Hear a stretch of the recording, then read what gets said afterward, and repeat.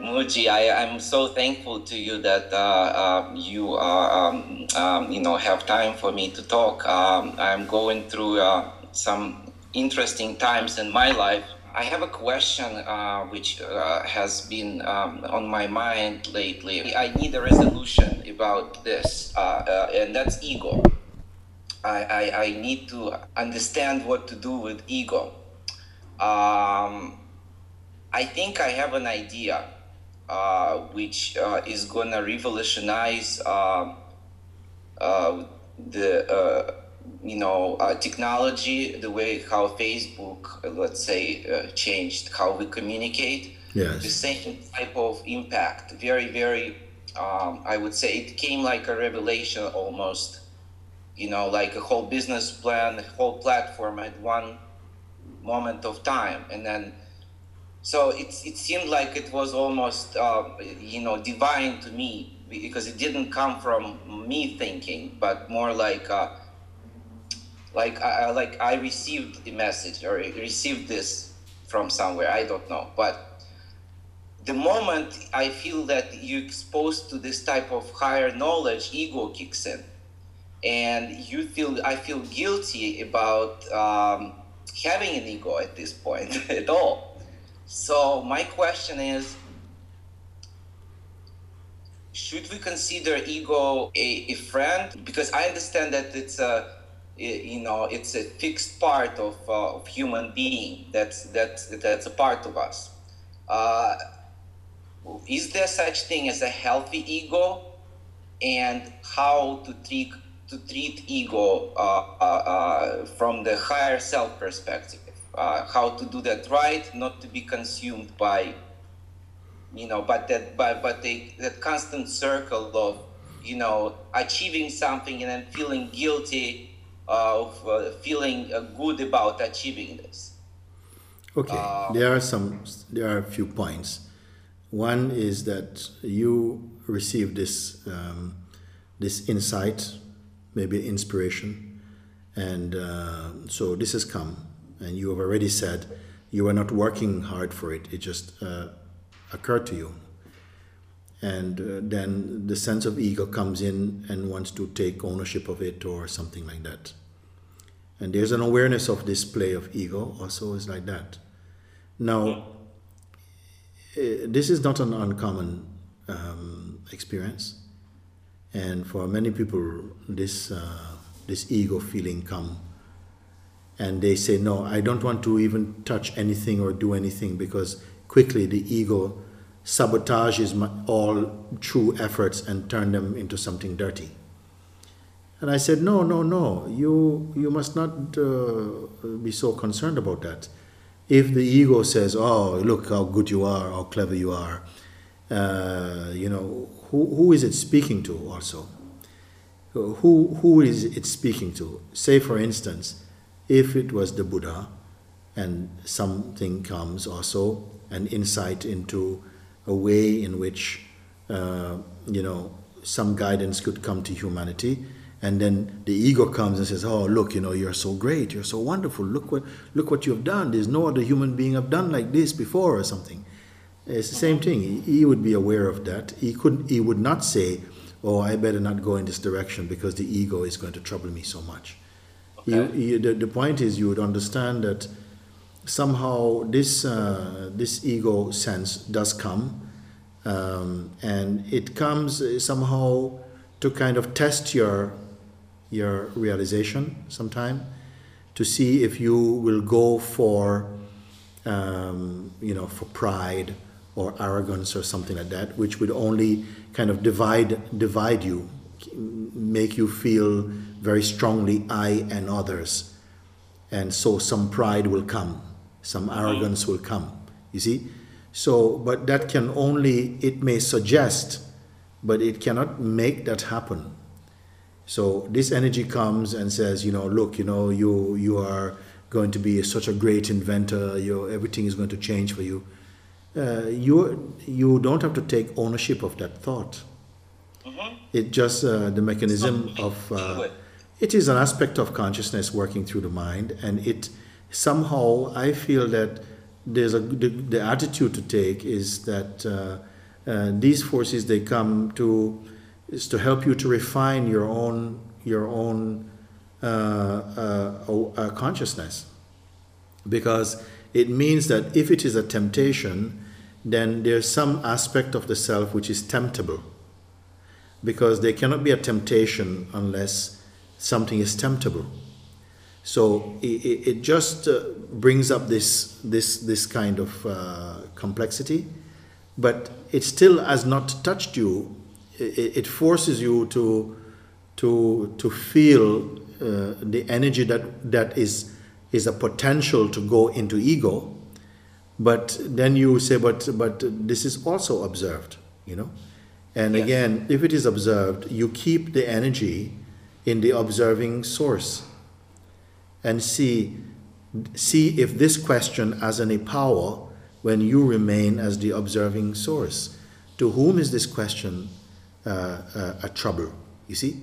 And then you will see that maybe this question can only trouble an idea I have of who I am or how I might be, which is only a projection.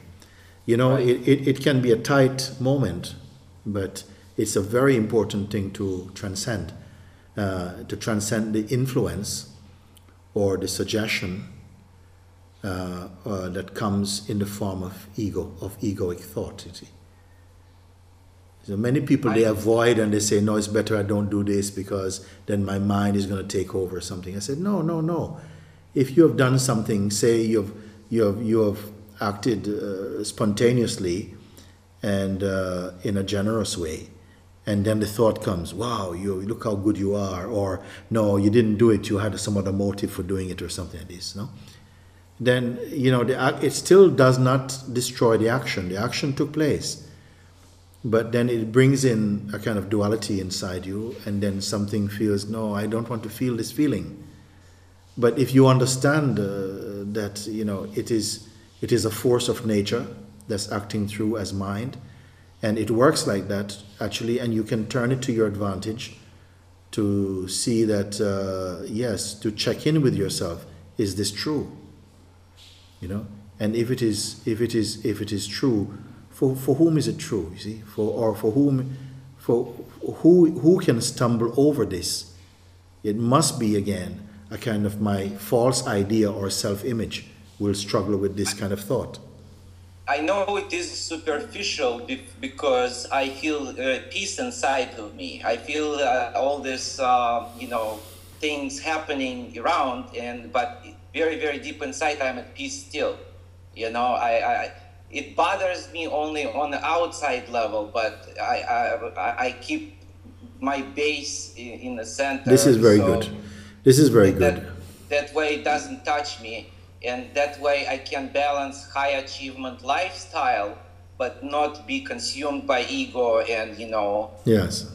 self-gratification and things, of the temporary nature and things like that. But then when we're talking about your consciousness and my consciousness or somebody's consciousness, we always talking about how we are one. But I also want to understand how are we different, but not on the level of this body and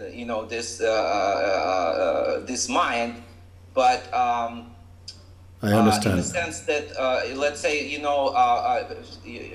some people self-realize and then they don't have to reincarnate anymore, and some people, so there is some kind of difference beyond the body, right? Okay. Between consciousness. Let me say. Is it one? Yeah, let me say like this. It's a very interesting observation. If we say consciousness it's one.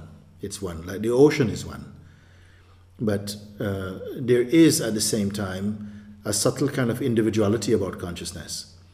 Because if consciousness was just one in that way, it means that if I wake up to the truth of my consciousness, if I wake up, if I have the awakening here, if that happens here, then it would mean that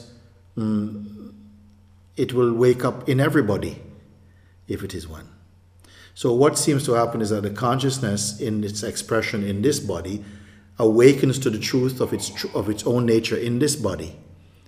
And what it awakens to in this body is that it is the same consciousness in everybody. This is what the awakening is. But in each body, it must awaken uniquely in that body. And it manifests uniquely in everybody. Yes, well, yes. It manifests uniquely. The essence is the same. And the expression is different.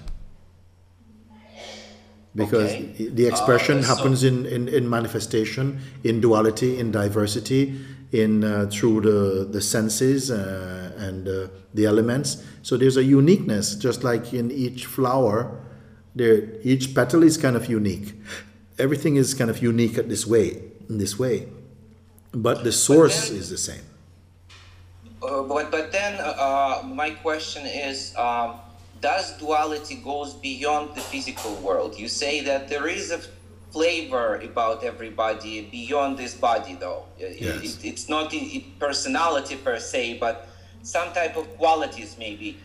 Some people are greedy and they just, they didn't grow up poor or anything, but there's something in them, is this way. Or some people are really kind and it's just that way about them. They were born that way, and there's something which continues to push them in that direction, and and they probably unconsciously follow that without even self-realizing.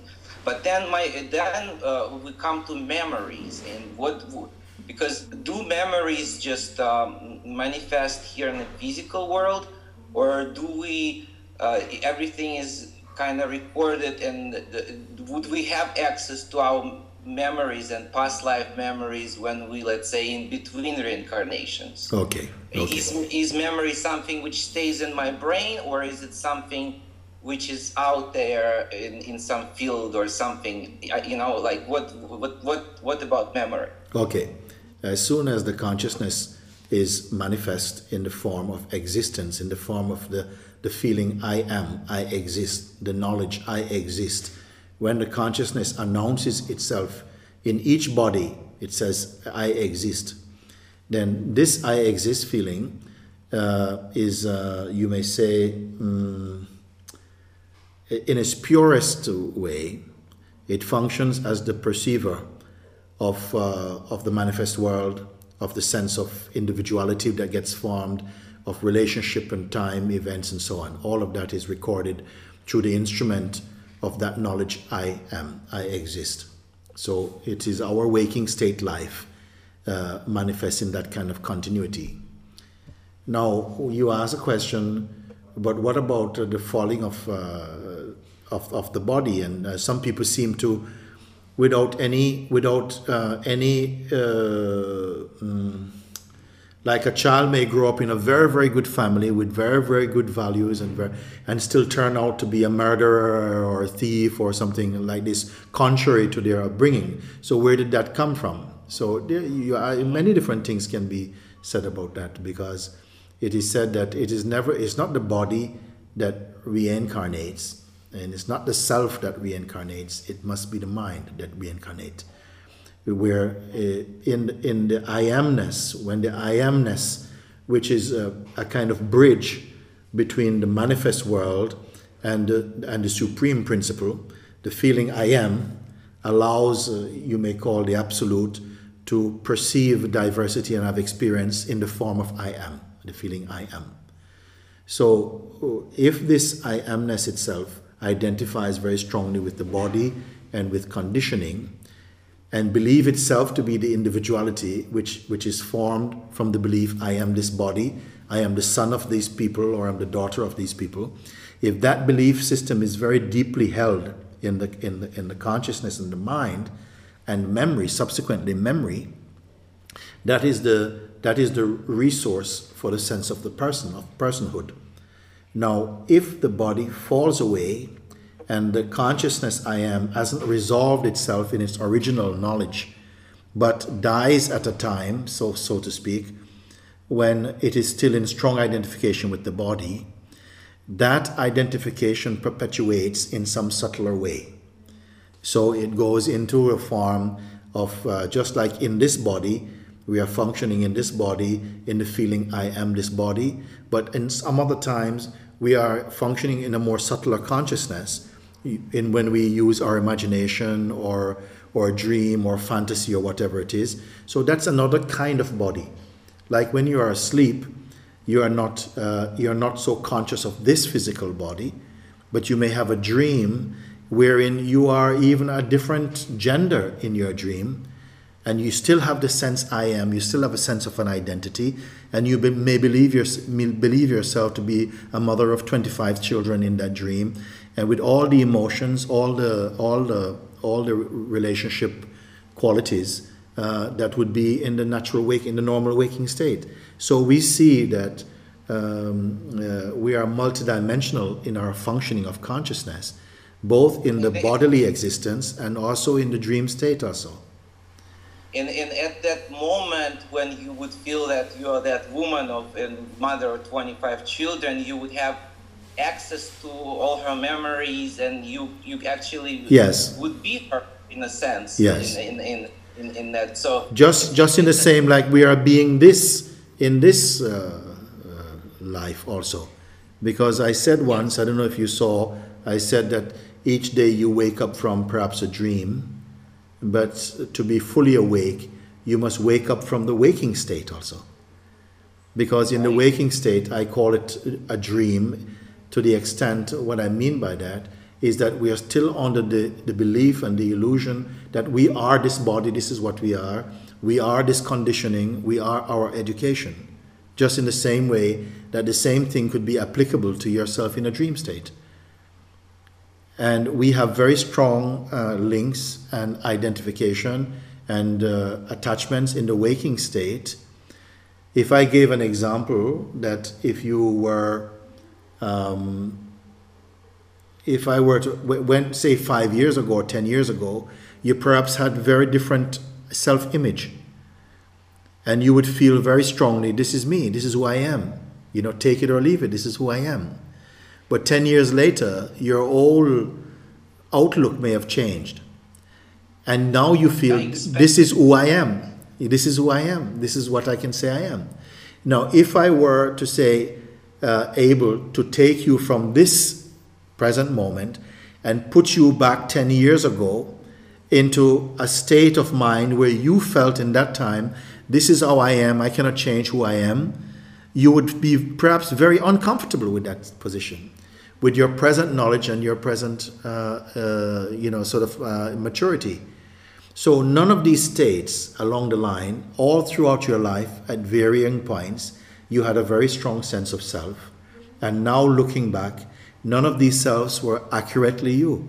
They were just how you felt at the time. So this is really why I say that no particular position in your life and identification is eternal and is constant. Everything is only what is your passion at this moment. And that will change because this is the mind that evolves, not the self. Mm-hmm. The continuity that we feel through all these changing years and moments, it comes from the self, not from the mind. The mind is constantly changing. So there is a memory of the mind, and then there is a memory of the self. I don't know if it is a memory of the self. It cannot be a memory of the self because then it would locate the self in time. What there is, there's an intuitive fact of our existence, which is not consciously recognized in the mind. It is always there, but we have not consciously recognized that. And so that is where our ability to assess even the most subtle truths come from. Because when you are conscious of your consciousness, it's like the whole field is open to you. But when you're conscious of yourself only as a person and your conditioning, you're always functioning from a limitation. Now, it is that sense of belief in the limited identity that if the life force is cut while the consciousness is still in a state of delusion or hypnosis, believing itself to be just the body mind, then what's going to happen? Well, what's going to happen is just in the same way in which you go to bed as Max. When you wake up, you don't wake up as Harry. There's a continuity there. Well, in the same way, whatever impression is deeply held in the psyche and the mind, that will continue, because the physicality, the physical death, is not so different from the state of deep sleep, wherein when you wake up, because you did not know when you're going to wake up, or if you're going to wake up, you have an assumption you're going to wake up in the physical world, and with the former continuity of being who you were yesterday, continuing today. Now, once someone asks myself, they say, what is your strongest impression when you first wake up? And I say, my strongest impression, if I want to say strongest, is that nothingness remains unchanged. My reading of the world, just 2 days ago, we are talking with one friend here, and he says his experience when he wakes up is of great pain, because he says, oh, this is all over again. I've got to go through this all over again. So this is a kind of a state of mind and projection that is not a truth. It is something that is a cultivated habit or something based upon the wrong sense of self. And you see, like this. Whereas for myself, I'm not intimidated by the functioning of manifestation. It is not the way in which I don't take a reading of the manifestation as a reading of myself. It can be whatever it is. I have no particular investment or interest in any particular aspect of it. I don't have an investment in how it should manifest. So therefore, I am very happy. And also, I don't have a future. So I am also very happy. I don't have this concept of a future that I'm depending on. So I'm deeply content. You see, like this. Now, what shall be my state then? If suddenly this breath is cut, I don't know, but I don't see what difference it would really make. There will be some difference. I don't know how it will be. But I know that there cannot be, oh my gosh, I won't be able to finish this, because that is not so strong inside. There is some subtle thing though, because for instance, we are here in Portugal. This whole coming to Portugal was not something we were chasing at all. It just came in perhaps the same way as you said your own insight came. We came on holiday, somehow we met a friend here, they introduced some people, somehow it just came, it just unfolded like that. So my sense is that it appears as though the manifestation is moving by its own will in a certain way, and something cooperates with this. It's all one movement. Now, I am not looking at that as a guarantee or a kind of security that the next few days or next hours or years are going to be a certain way. Just let it be. And sometimes enjoying whatever comes, and it's just all the synchronicities. It just happens. You let it happen by itself. And, yes. Yes, we can say enjoying is just letting it be. The joy is not in what happens so much, although what happens is not felt to be without joy, but there is not a joy anticipated from how things happen. One sees that when there is no personal investment in how things should be, then whatever the unfolding seems to be in a synchronicity with my own sense of being, which is in itself happy.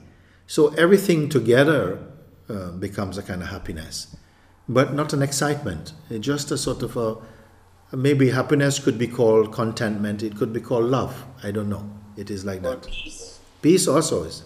It includes all of this. Yes. And I do feel that that exactly the same way as you describing this. Just let it happen as it may. The destiny unfold, and let the universe work through you as it wishes, and that would allow probably for the best balance. And what you said about not having a personal investment in the future of this. Just let it happen as it may, and that would probably elevate a lot of suffering and a lot of stress, which we go through, as we trying to, not trying to, but working through our daily lives and dealing with our daily problems. Most people, just by our upbringing, we have been trained to be disappointed with what life brings. We have been trained to manipulate, we give it a name, creativity, but sometimes to manipulate things to satisfy your projection. Some beings have recognized that life unfolding in the way it comes, spontaneously, is not disagreeable. It is not in conflict. It is not... Of course, sometimes an earthquake may come and the whole city may fall. But they are also perceiving that that is a kind of natural phenomenon. Who is to be blamed for this? We don't know. They don't interfere in saying it should or should not be. It's almost as though they exist through their eyes mostly. They allow what happens to take place, and their response also is a part of what is taking place. It's also the action of the universe. So the universe is maybe acting and responding to action through the instrument of this body. And they don't create a kind of barrier or separation for that functioning. This consciousness is very simple, innocent, and pure.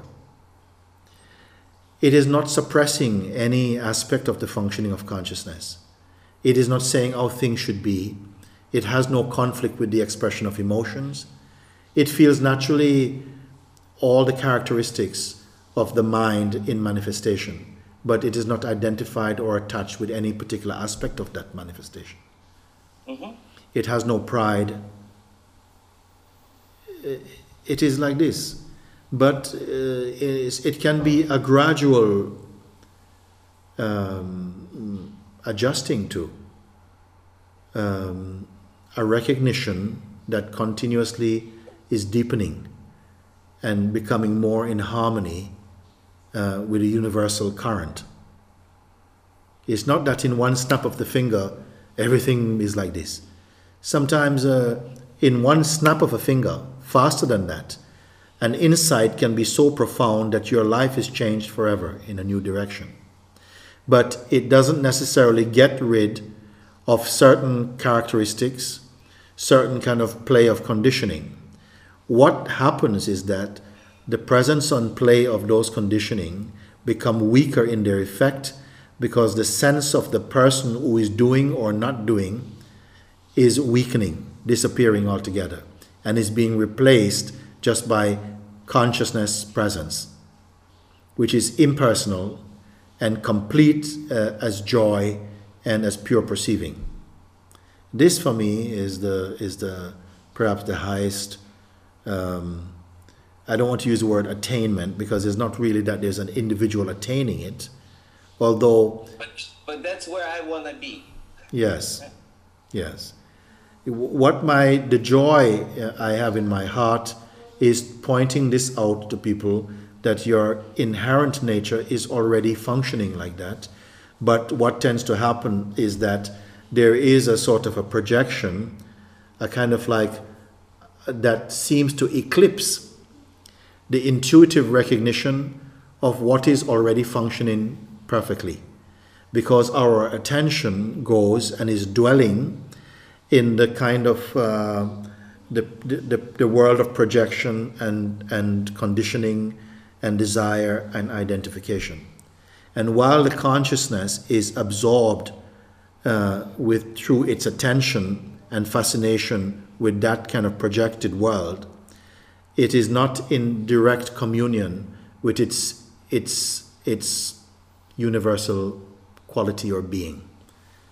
So satsang is only to keep pointing this out and to immerse the mind into the intimacy of the heart, into the spontaneity of true existence, and so to remove from the human psyche this obsession for manipulating existence with the belief that it necessarily needs to be manipulated in order to fit into our projections. And we are obsessed with trying to manipulate with a very biased mind, thinking that it can work for us like that. So we want to create a world that other people is going to be perfect for other people as well, which is pure ignorance. Because such a world often is based, even though it can appear to be founded upon by compassion, it cannot get rid of its own selfishness, its own ignorance also. So only the one who is free from that egoic interference, because the ego is constantly interfering and misinterpreting the manifestation. So again, then ego, could it be tamed and made behave? Because I don't think we can be human and not have ego at all. Is it possible to, yes, I would say that only the ego would benefit from that attempt. First of all, it is important to know oneself beyond the ego. Yes. When one knows oneself beyond ego, the potency, the virility of the egoic mind is softened and merges also in the universal consciousness. Okay, so it does have some connection. Ego has some merging connection into the universal consciousness. I would prefer to say that it is the consciousness itself that momentarily portrays itself through the costume of the ego or individuality in that respect. If it is seen like that, then the power is taken out of the hands of the ego, and the ego is merely sitting in the lap of the higher consciousness. That's one way we can look at it, no? Okay? Ego then becomes, it's as though you remove the poisonous fangs from the serpent, and then it is tame enough to be what it is. Enjoy everything. Because its authority is broken, because it has no real authority. It has a illusory authority. And if the consciousness does not awaken to the true position and continues to be mesmerized or distracted by the play of the ego, then it breeds suffering, you see. Yes. You see, ego is not real. It's not real. It's also a manifestation of something, right? It is a manifestation, but that manifestation is only the manifestation doesn't have independent power. It runs on phantom power. It has to draw its power from the belief that you who are the sentient being, because the mind is not sentient. It's like the moon. We talk about the moonlight, but the moon has no light. The moonlight is only a reflection from sun. But because it looks white and cool, we said we don't feel it has anything to do with the sun. But the sun can be without the moon, but the moon cannot be without the sun. So in the same way, I just say it is important for us to first be aware. And the game of the existence is that when you know who you are, what you are as the pure self, then the ego then somehow it's like becomes a pale shadow. Like we say, when the sunlight is up, sometimes you can see the moon. but it has no power. It is there. The sun hasn't killed the moon. Yeah, it's there. It is. See that there, yeah. It is there, but it's only a soft shadow of in the light of the glory of the self. I don't want to paint the picture ego is bad. Ego is only virile while the self is in delusion. When the self believes itself to be a person, then the ego feels strong.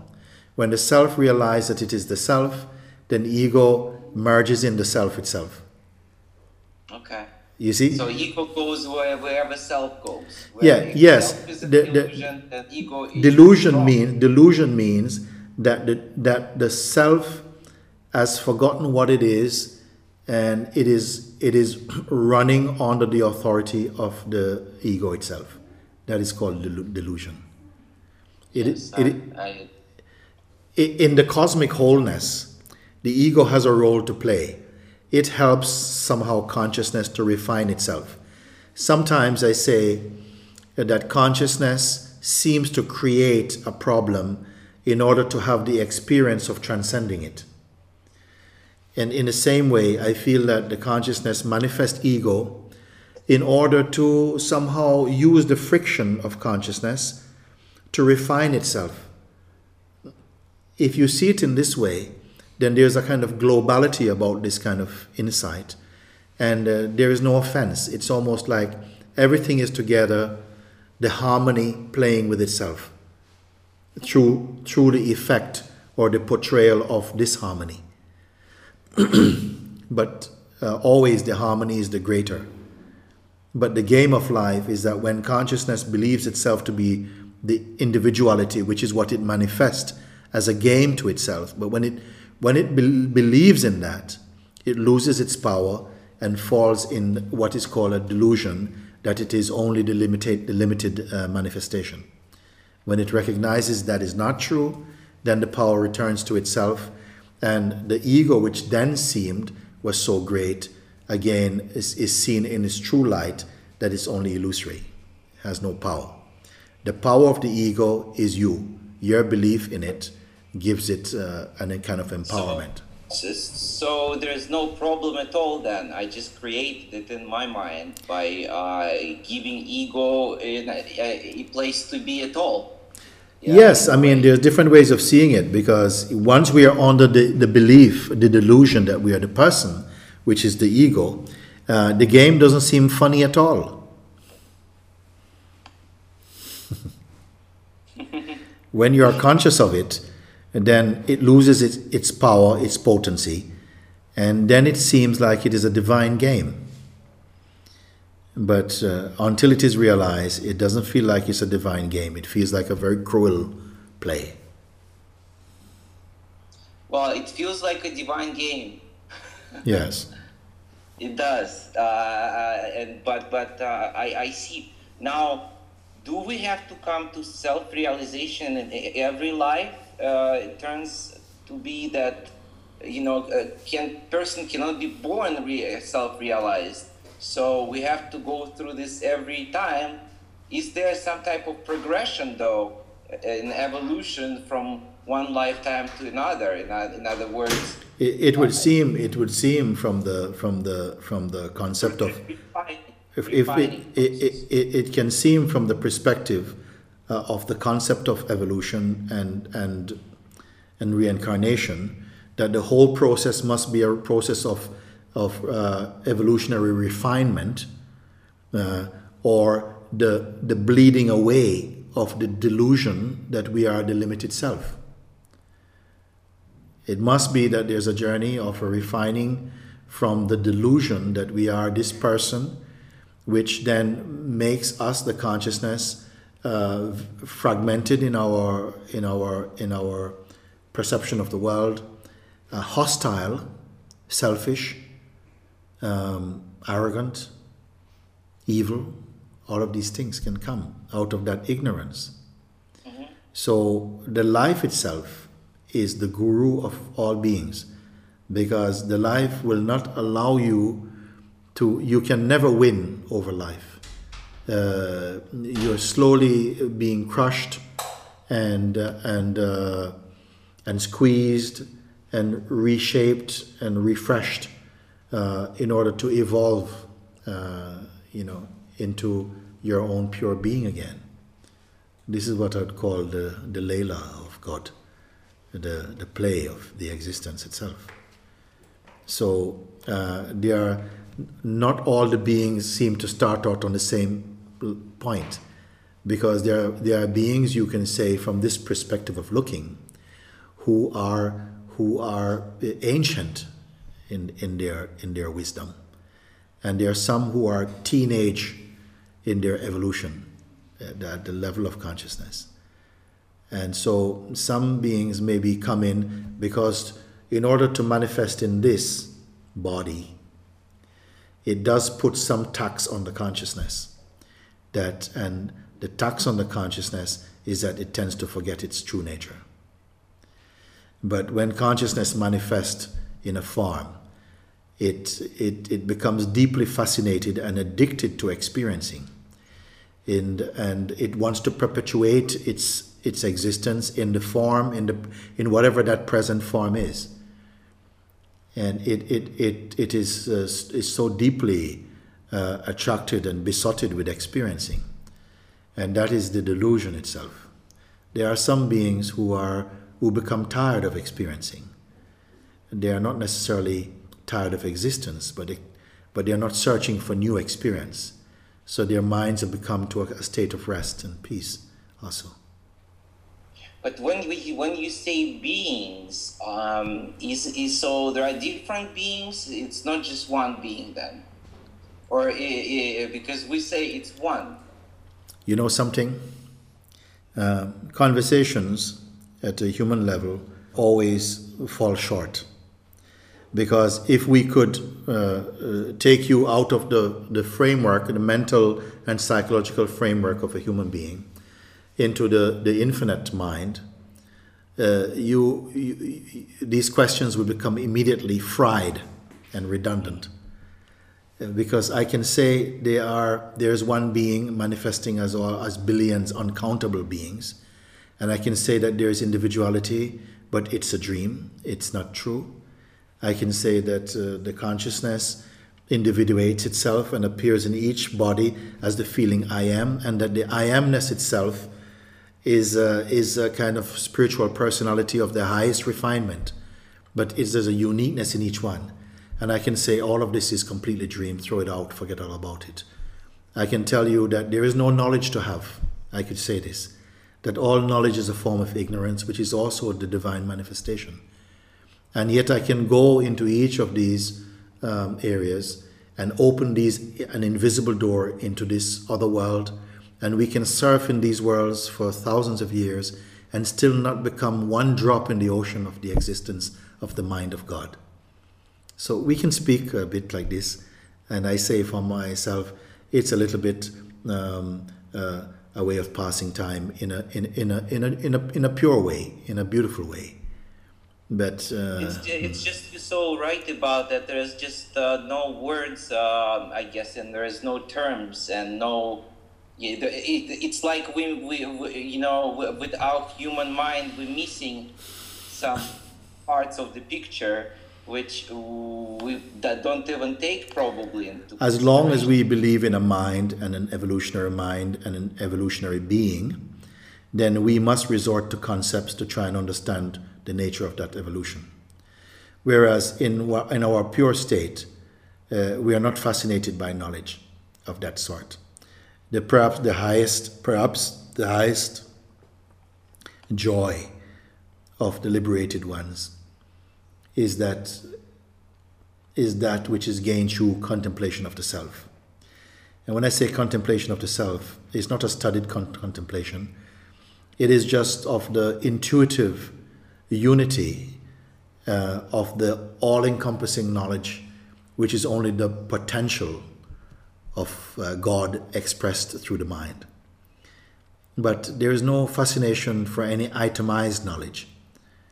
There is no concept that is worthy of being kept as a treasure.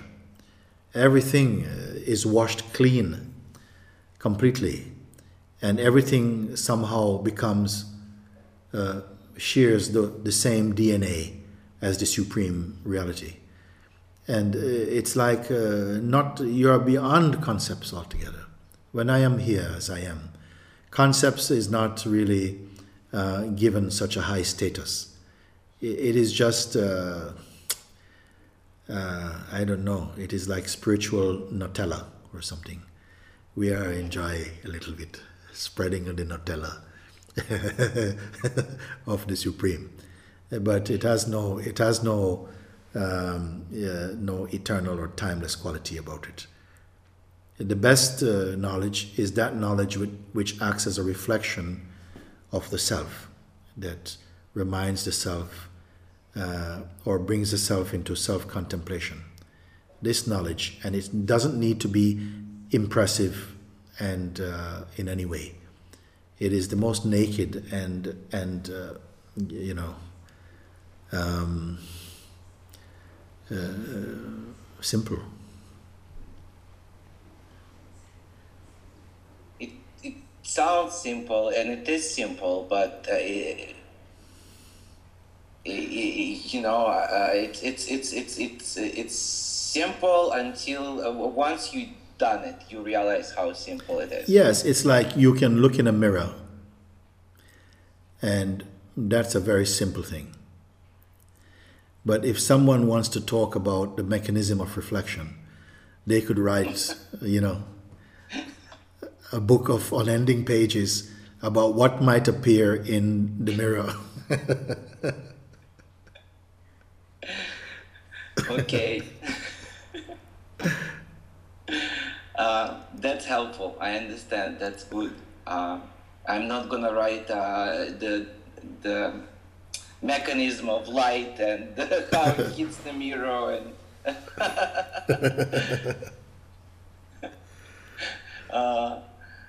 I love you, Mooji. Thank you. I love you too, and I'm so happy to see you again. Yeah, I am very thankful. I needed this beautiful to hear the truth. Yes. So thank you so much. Oh, thank you.